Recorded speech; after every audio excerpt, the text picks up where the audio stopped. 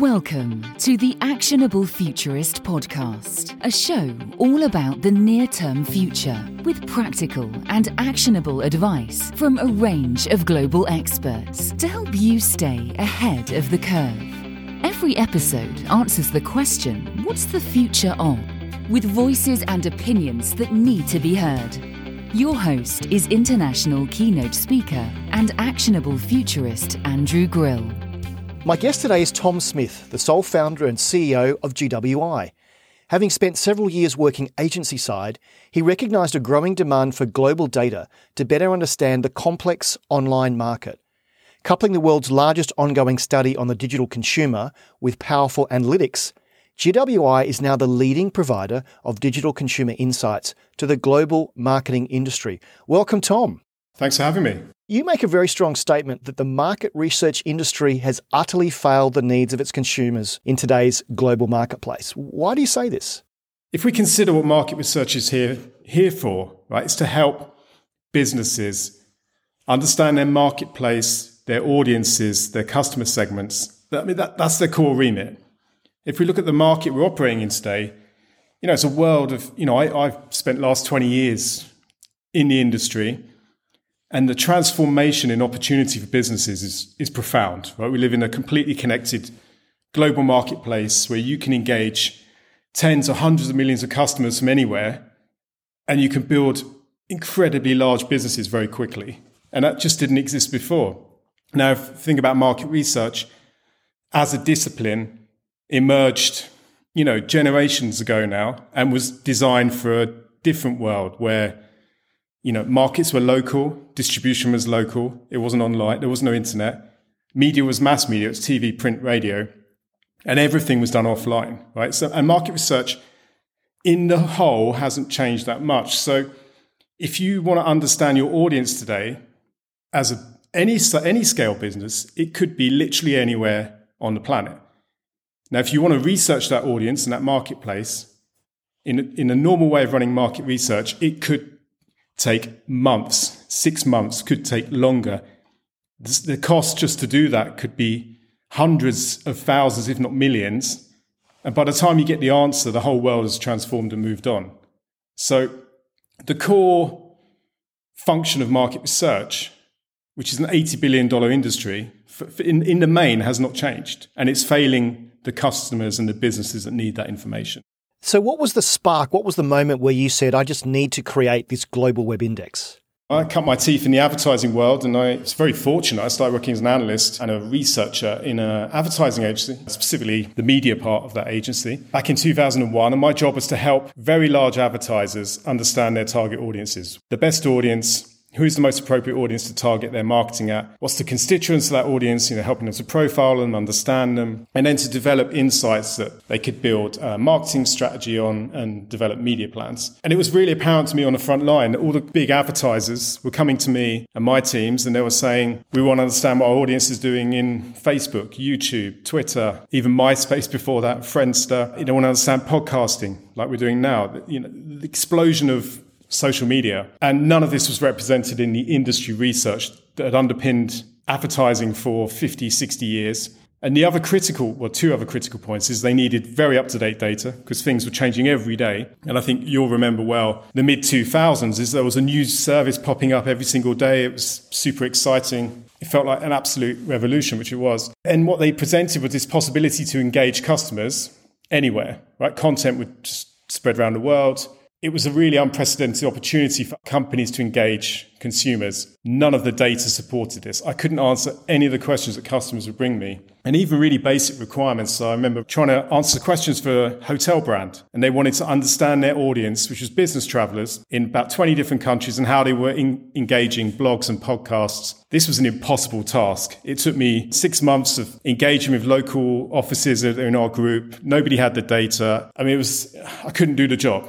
Right. So from this basis, I knew there was a need to understand audiences globally, specifically online, and very specifically like how they're engaging with social media and the emergence of consumer-generated content at the time. I started developing research in that role, and that led to me really seeing an opportunity. So I was building this research product over a number of years, which was to understand consumers worldwide online. And people were really picking up the information of like, desperately need this information. So I was, writing reports, taking it to conferences, giving it to customers. And I knew this was a product I would use and many other companies needed. And that was really the spark. Everything's more global and interconnected. And the need for this has just accelerated over the years. I wish we'd met back in 2009 because back then I was heavily involved in social media, and I coined a phrase back then, and I said publicly a lot, and people then wouldn't re-quote me, that social media is the best piece of market research you never commissioned. The great thing about our data is, we survey millions of people a year, and everyone answers the same set of questions. So it's super comparable, it's very easy to use, you don't have any blank holes, and you don't know what you don't know, right? So one of the problems with social data, from a research perspective, right, to try and drive insights is, firstly, the subset of people that are sharing their opinions, you don't know what that subset is. So you don't know how representative that data is of that audience or the market as a whole. So it's very difficult to use to drive really actionable audience insights. And the other side is sometimes the audience data that gives you an understanding of those people is just not available, or it's absent, or it's not very accurate. So, social data is fantastic for getting a quick take, of what's going on, or for crisis comms, or for outreach and influencer. But I think over the years, the promise that it could replace traditional market research has not been fulfilled, from my perspective. Now, you say that GWI thrive on disrupting the industry at the highest level. So what parts need disrupting? There is lots of innovation, don't get me wrong, but the bulk of that industry is still operating as if the market has not changed. It's a service-based business. It's still more research done offline and online. It takes months to do anything. It's not fit for purpose for what clients need today. They need immediate answers to questions, right? So I think the areas we've focused on that the wider industry should be looking at is A, how quick can I collect data and how quickly can I get the data from the consumer to my end analyst? And the quicker, the shorter that process, the better. And the only way to do that globally is with technology, right? You need to automate as much as possible. You need to commit to online sampling. You need to be constantly collecting data. The automation of that data is critical. So you're talking about automating who you identify to sample. You're talking about automating the cleaning of data. You're automating the weighting of it. You're automating the recoding. There's so many layers of process. And we're very committed to that. We've spent 10 years building those processes. The second part is scale. So a lot of market research is, because of cost constraints often, and also finding enough people, can often be very small in scale. But if you think about what the internet does, we can reach very niche audiences. And you can build very large businesses on very niche subset audiences. In order to find those audiences and understand them and really build a business strategy around them, you need to work with large samples that you're confident with. We've been focused on ever-increasing size of sample to really help small customers and niche audiences. Another significant part for me is the platform. We make all of our data available in an online platform. You can sign up for free immediately. So the speed from question to answer is contracted. The data is immediately accessible. Anyone can use it. That's how data gets used. there's tens of billions of dollars of market research every year that is operated, run, paid, collected, presented, and then sits in the cloud somewhere, or maybe on a local computer, just gathering dust, never to be looked at again, because it's too hard to access, or it requires a team of analysts. Data needs to be accessible. Otherwise, it will not be properly integrated to an organization, and it will not properly drive strategy and decision making. So it's that combination of big scale, constant collection, automation, and then the platform, the user experience. The combination of that is critical to answer the customer's needs in this fast-paced global environment. And most market research they're not focused on doing these things, and things need to change across the industry. So obviously your business is heavily reliant on data. And I want to talk about data for a moment, but in a slightly different way, and about consumers owning their own data, because frankly, my opinions are my own. And I think in the future, consumers are looking for a fairer value exchange. So Tim Berners-Lee, who invented the World Wide Web, thinks the internet's evolved in ways he never anticipated. I've seen him speak publicly and he's quite dismayed about where it's got to. He wants consumers to regain control of their data and have a fair value exchange. So how does this notion apply to market research, and what's the ideal nexus between consumers and their data and the value of that and market research? Great question. I mean, I think what's interesting here is how much value is that data really? Companies are very successful essentially utilizing data to drive their business models, the Facebooks, etc., Googles. Their average revenue per user is still relatively low. If we can convert that into meaningful terms for an end user, you're talking tens of dollars, not thousands of dollars. And I said, someone explained this really well. It's like, I often think people think data is new oil, i.e. we're all sitting on this very valuable commodity. But actually, the better comparison is that data is like sand. Until you do something with the information, it lacks real value. It's the processing, it's the presentation, it's the aggregation. Millions of people's data aggregated at scale is a highly valuable product. The individual data on its own doesn't hold the same level of value. These efforts to kind of, help consumers realize that value, control the permissions and, what companies can do with it and potentially monetize it directly are going to really struggle because the return for an individual consumer is going to be pretty low. That's just the reality. If we look at market research actually, they are monetizing your opinion essentially, and they're helping you as a consumer to realize that in a highly privacy compliant way. I think this idea of people controlling their data across the web sounds fantastic in principle, but I think in reality will not be played out in any significance because the value you lay on top of it is the aggregation of millions of people's data where you see the true value being created. I agree with you on one part, but I'm just thinking of a use case at the moment. So the other night, a friend of mine introduced me to these e-scooters. I'd never been on one before. And I've got to tell you, this morning on my walk, I couldn't stop seeing scooters. And I'm looking up what they cost and which one I should have. So a scooter manufacturer, knowing that I'm in the market for a scooter right now and not having to market to me, I would argue there's a value. But that's a time sensitive. Just as if I'm looking for a BMW car and only looking for a BMW car, they'd like to know that because it then stops them to doing it. Now, I agree with you that finding this one person who once every 3 years wants to change out their car or their insurance or buy a new scooter is very, very difficult. I must push back because I would like to think that I'm worth £5,000 to £10,000 a year to a bunch of entities, because for me to tell you what I'm interested in or what I like, I think there's value in that. And we may not win the argument today, but I think when consumers see things like Cambridge Analytica and the data goes out there, and there's a bunch of documentaries on Netflix about how social media is designed to be very addictive, I think consumers are now sort of going, well, maybe there is some value. How you ascribe that, I agree with you, it's very, very difficult. But I'm a futurist, so I have to say this, but I would say in 3 to 5 years, there'll be more people like me that will actually have a very different relationship to Facebook than you do, because I'll have a different value exchange through my digital agent. I think there's a couple of aspects of that, because if you think about how that's been done historically, there are reams of third-party data that advertisers have used to target consumers, which is supposedly based on intent. The problem with that data is it's been wildly hit and miss in terms of accuracy. And also, like you say, it's very time-specific. So you're in the market now for an e-scooter, and I agree with you, they're brilliant. I'd quite like one. If they're listening to this podcast, Tide or Jump or whoever makes them, make us an offer. When it's been aggregated in a kind of advertising, and sold at scale, yes, its value it's been hit and miss, it's been very low.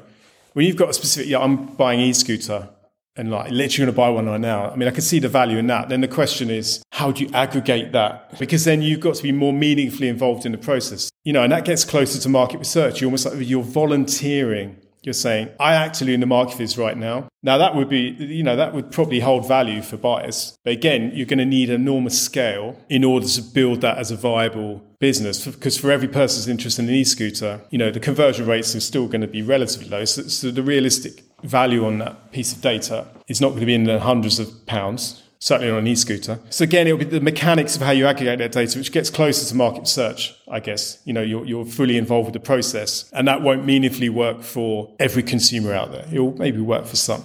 Access to data is becoming harder and harder. We've got ad blockers, first and third party data laws, VPNs. Apple now have a privacy relay. There are cookie laws, GDPR. Does this make the collection of research data harder? And how do you keep up with regulation and client demands?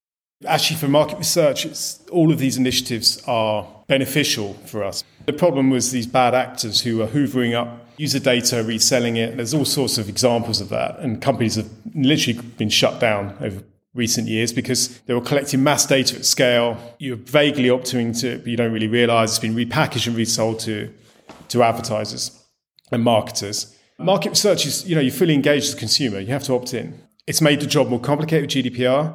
We used to be able to do more in terms of matching data with client data. But I think the net good of these initiatives and the increasing, privacy moving up the agenda and moving up legislative agendas is a good thing. I mean, some of the legislation gets a bit clunky, like GDPR probably could be better designed, but the intentions were there. And it helps market research because people can only do market research if they actively choose to. I can't force someone to do it. I can't collect their data without them realizing. They opt in at least twice, sometimes 3 times. They have to opt into new use cases. It has to be fully transparent how we're going to use the data.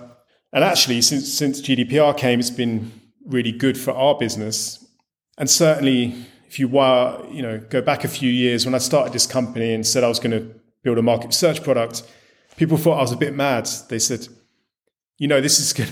Who's going to use market research? We're going to use actual data. We're going to take data from tracking, from analytics, and that was kind of a large perception in the industry at the time. And that's been shown that that's not going to be the answer for understanding audiences because firstly, legislation, laws, privacy.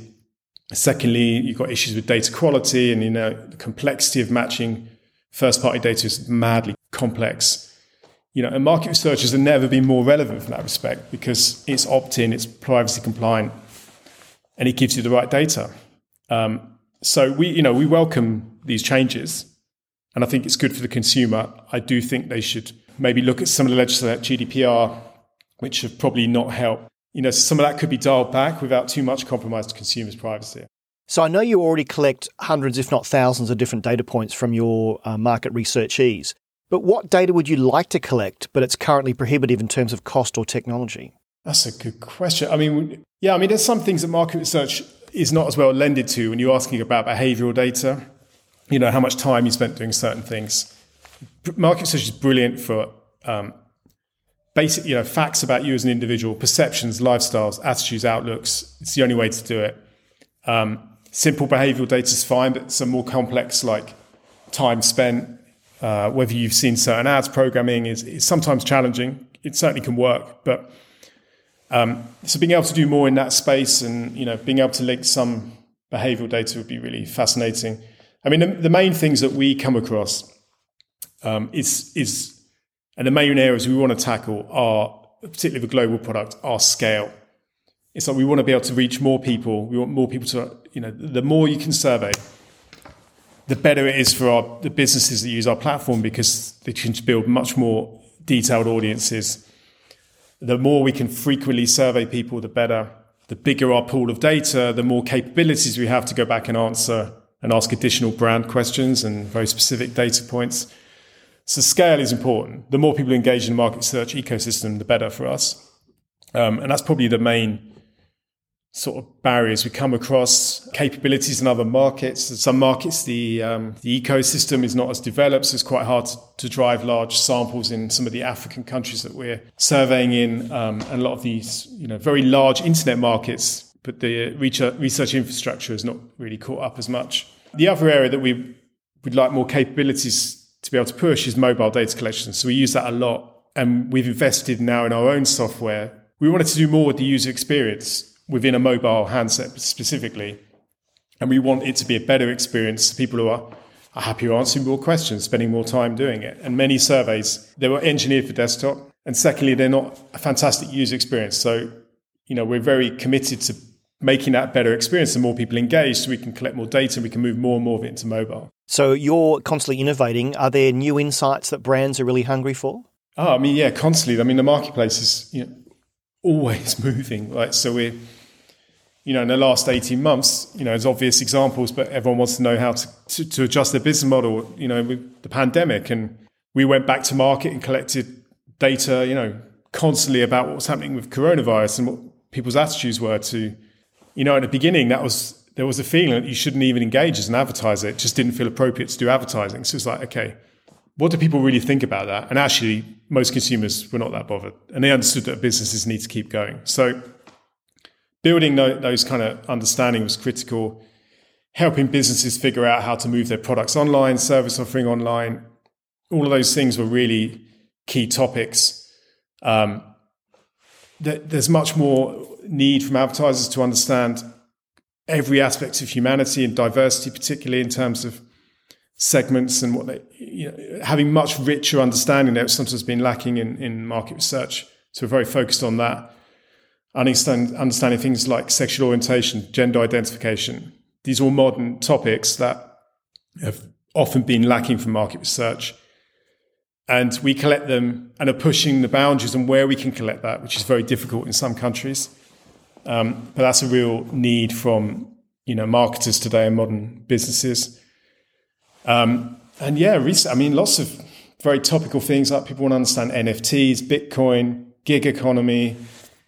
Yeah, you think how many things are coming down the line. You need a very up-to-date understanding of what's going on. So we've engineered our products so we can constantly add and take away new data. And that's really important. And that's something that traditionally was hard with the old way of running offline market research because A, it's very slow, but B, making changes on an ongoing research product is difficult. So you've got to be constantly moving and changing. So again, with all these new data sets and things that are changing all the time, if you're a traditional marketer or a traditional market research person in a large brand, do they need to be retrained in how to use these new data sets and really explode their view of what's the art of the possible with your tool?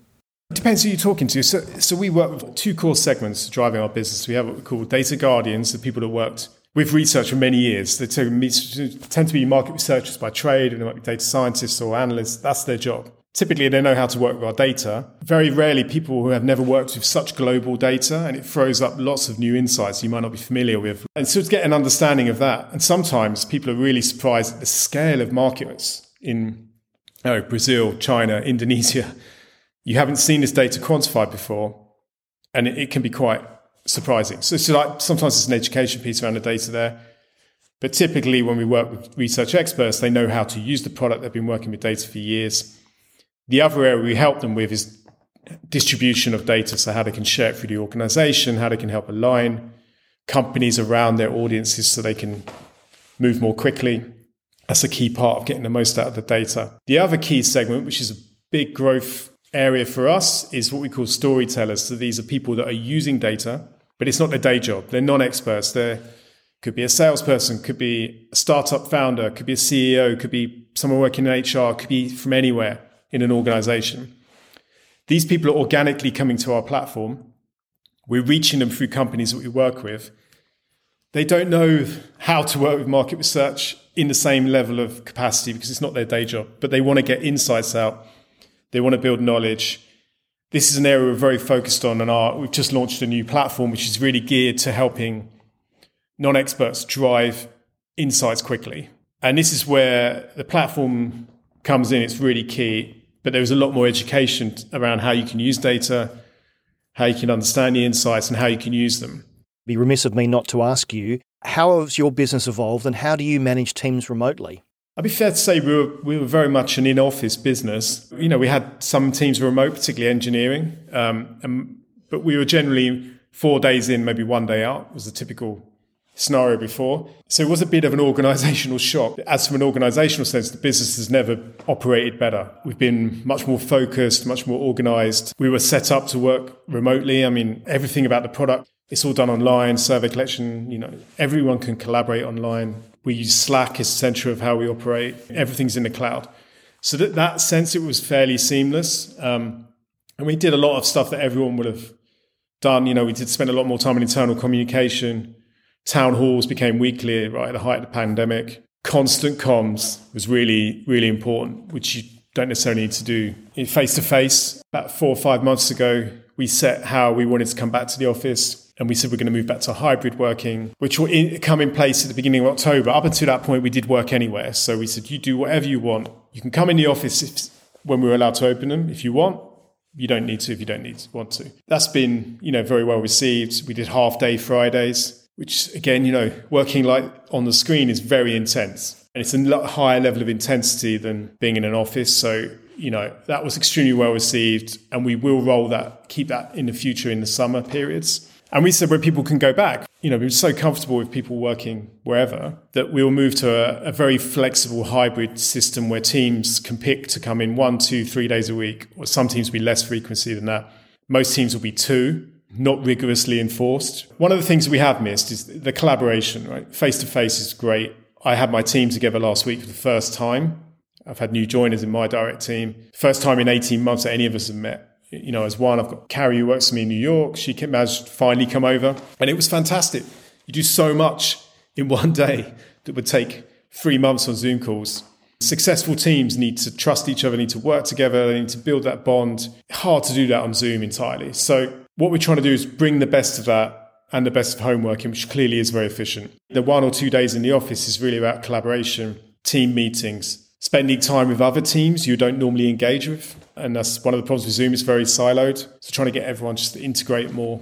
So we're trying to bring back the both of those. And by having fixed days, you at least know when everyone's going to be there. And we'll trial this and see how it goes. And, the idea is we'll run it now for the next 6 months for people that are really uncomfortable to come in because of health reasons. We're not going to pressure the situation, but most people are very comfortable to come in. And we'll see how it goes. It's been good organisationally for the business, for sure. So you've just set out what most people are telling me in terms of having to adapt and giving flexibility. So how does the rise of remote and distributed workers change the market research landscape? It's definitely had a fundamental impact.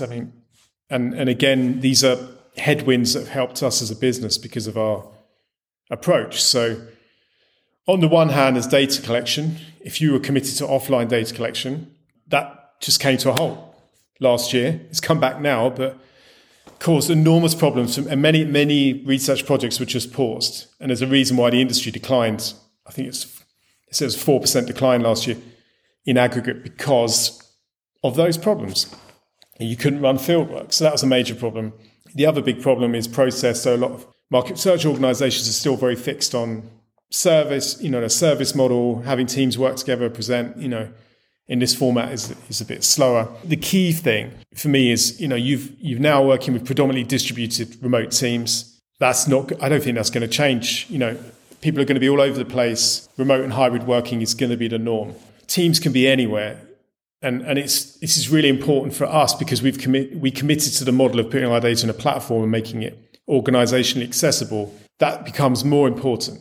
The challenge is market research when everyone's everywhere is alignment. So how do you make sure that everyone understands what you're trying to say? How do you bake those audiences into the business lexicon, the business strategy? These are much harder when everyone's distributed. So having a platform-based solution and not a PowerPoint that's just shared around is really key because everyone can log in, they can view the product, they can understand it, they can query it themselves. They're not relying on going to ask another team to do the work.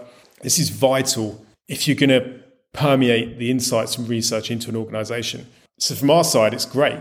Honestly, because we committed to that. And that's going to be the future of work. So, platforms are absolutely vital. So I'm a technology futurist, so I have to look at the effect of all new technologies on all segments. So where does AI fit into your solution and the market more broadly?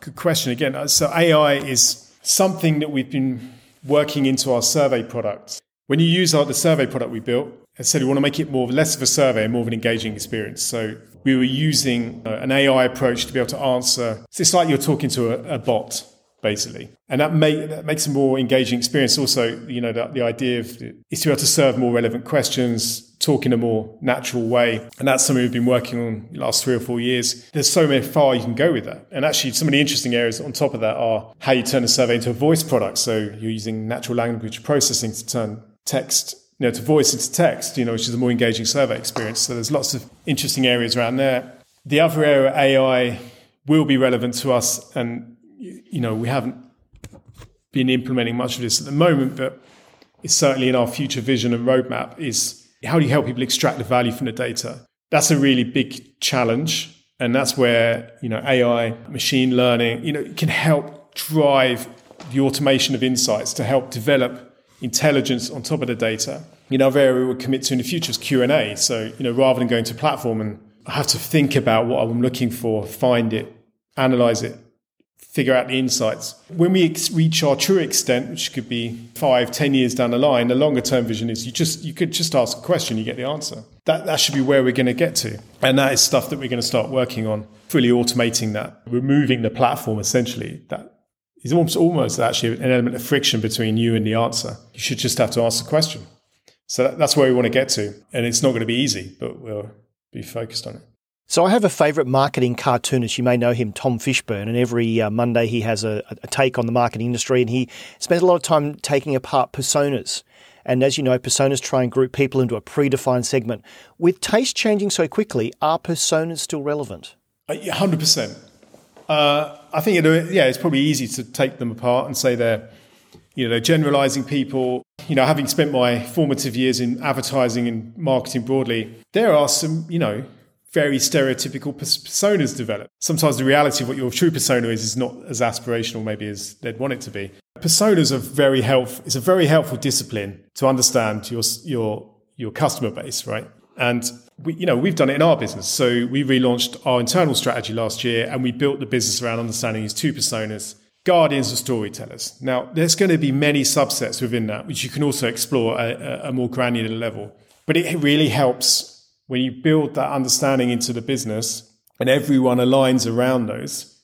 It really helps an organization move more quickly, because every decision you make is this driving the needs of guardians or storytellers? And then there are further personas, as I said, beneath that. Again, will drive further decision making. But it makes, once you build that understanding across the business and everyone understands it, you can make decisions fast. You can align very quickly. You give people the guardrails and a framework to make the right decisions that drive the correct strategy to make the business grow quicker. So I think they're very valuable. All our customers are working with audiences and personas. Yeah, I think it's a very necessary approach that helps us distill the complexity of a marketplace into something that's genuinely actionable. So in the time we've got left, let's just look at the future. How will the insights industry change beyond 2021? I think a lot of these things are things that we're already working on that are very necessary, right? So, one is getting immediate access to answers. Like, this is really, and there's two aspects of that. One is super quick response from the consumer, and the other one is making the data very quick and easy to access to be able to analyze that. Our answer to that is pre-collecting the data, so you log in, it's already there. And I think there'll be a general shift away from continually running custom market research, a lot of which is identical. There's thousands of studies running at the moment, probably with very similar topics. It makes sense at global scale to aggregate as much of that and run it in a pre-collected way, which is what we're committed to. I think you'll see more of that. That's key. I think reimagining, like we talked about a bit, but reimagining the experience for consumers. So more people engage in market research, you get richer answers. People come back to contribute more. That's really important. So that's why we, committed to building our own platform here. There's other companies doing great things here, and there's a general evolution to make surveys a better experience, which is great. These are really important. The other area I think is critical is the general expansion of research infrastructure, so we can get more markets quantified, more markets collecting data until consumers are surveyed, data collected, visible, made available to businesses. They're essentially invisible. And having that coverage globally is really important to make sure companies understand the true extent of their opportunity, make sure the right dollar investments go into other markets outside US, Western Europe. This stuff's really important. Growing that infrastructure globally is really important. A focus is how you utilize data and get a lot more out of it. So this is the user experience of platform, it's automating insights, it's democratizing it, making it super simple. If you think of the big challenge here, like I said, like that $80 billion a year spent on market research, most of that, after the first presentation, most of that will sit in a hard disk somewhere, even in the cloud or local. It's sitting there gathering dust, never to be looked at again. And the amount of value that sits in those data sets is not utilized is actually it's a problem we should be tackling. And I think that's a big area of focus for me moving forward. So I always take my guests through a quick fire round. Quick answer is a good answer. PC or Mac? Mac, but only just. I'm probably the last person to convert from a PC to Mac, literally in the last few months. Never going back. iPhone or Android? iPhone, always. What are you reading at the moment? I'm actually reading a book called The Advantage by Patrick Lencioni. And this is something we read for work. It's all about understanding how do you create good functioning teams and how you align them around core strategy and vision. It's actually really fascinating. And we're implementing a lot of the findings. So that's the reading list at the moment. And what's the best advice you've ever received? Mainly around, especially as founding a business is like, whatever you think you're going to be able to achieve and whatever timescale you've said, triple it. And probably double it again. As this is the Actionable Futurist podcast, what 3 pieces of actionable advice do you have for our listeners when it comes to market research? First one is build expertise in your knowledge area. I think I would never been able to start this business without doing it somewhere else and understanding the problem. And ultimately, I'd be a user of the product today, and you need that inherent knowledge, I think, in order to be successful and get traction on anything. I think that's inherently incredibly vital. The other thing for me is persistence. It will take a huge amount of time. And I think a lot of the businesses that are still standing are the ones that just kept going. People don't do things for long enough. They expect it to work in 12 months. It's going to take 5 years. So you need to be ready to make that commitment. I didn't realize that at the time. I learned the hard way. But that would be my big advice to anyone starting a company is a huge amount of time. Fairly obvious advice, but the culture is everything in a company. You've got to get that right. Everything else will fall out from that. If you don't commit to spending time on that and hiring the right people and committing to try and make the right environment you'd want to work in, people can commit their careers to. You're not going to make it. So it doesn't matter how good the product is, how strong your proposition is. It'll always depend on that culture and the people. So I think they're incredibly important. When it comes to market research, there are lots of product like ours. There are other products in the market that are going out and collecting the data. It's going to answer 90% of what you want to know. And actually, the speed of data is more powerful often than being able to collect exactly everything in the right format, exactly how you want it, because you need speed, you need scale. And insights get stale quite quickly. So if you run your own project, by the time you get it back and you want to understand it, you go, well, we've got new questions, we want to understand this. Got to start from scratch. By the time you get that data, the world's moved on. So my advice is to rethink how you run these processes. Think about working with data that's already there. Tom, you're a passionate advocate for your industry, and I've really enjoyed our discussion. How can people find out more about you and your work?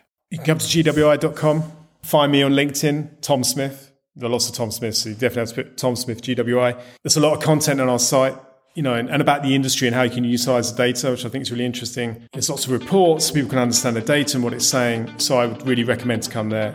Tom, thank you so much for your time and good luck with the business. Thank you. I really enjoyed the chat. Great questions as well. Thank you. Thank you for listening to the Actionable Futurist podcast. You can find all of our previous shows at actionablefuturist.com. And if you like what you've heard on the show, please consider subscribing via your favourite podcast app so you never miss an episode. You can find out more about Andrew and how he helps corporates navigate a disruptive digital world with keynote speeches and C-suite workshops delivered in person or virtually at actionablefuturist.com. Until next time, this has been the Actionable Futurist podcast.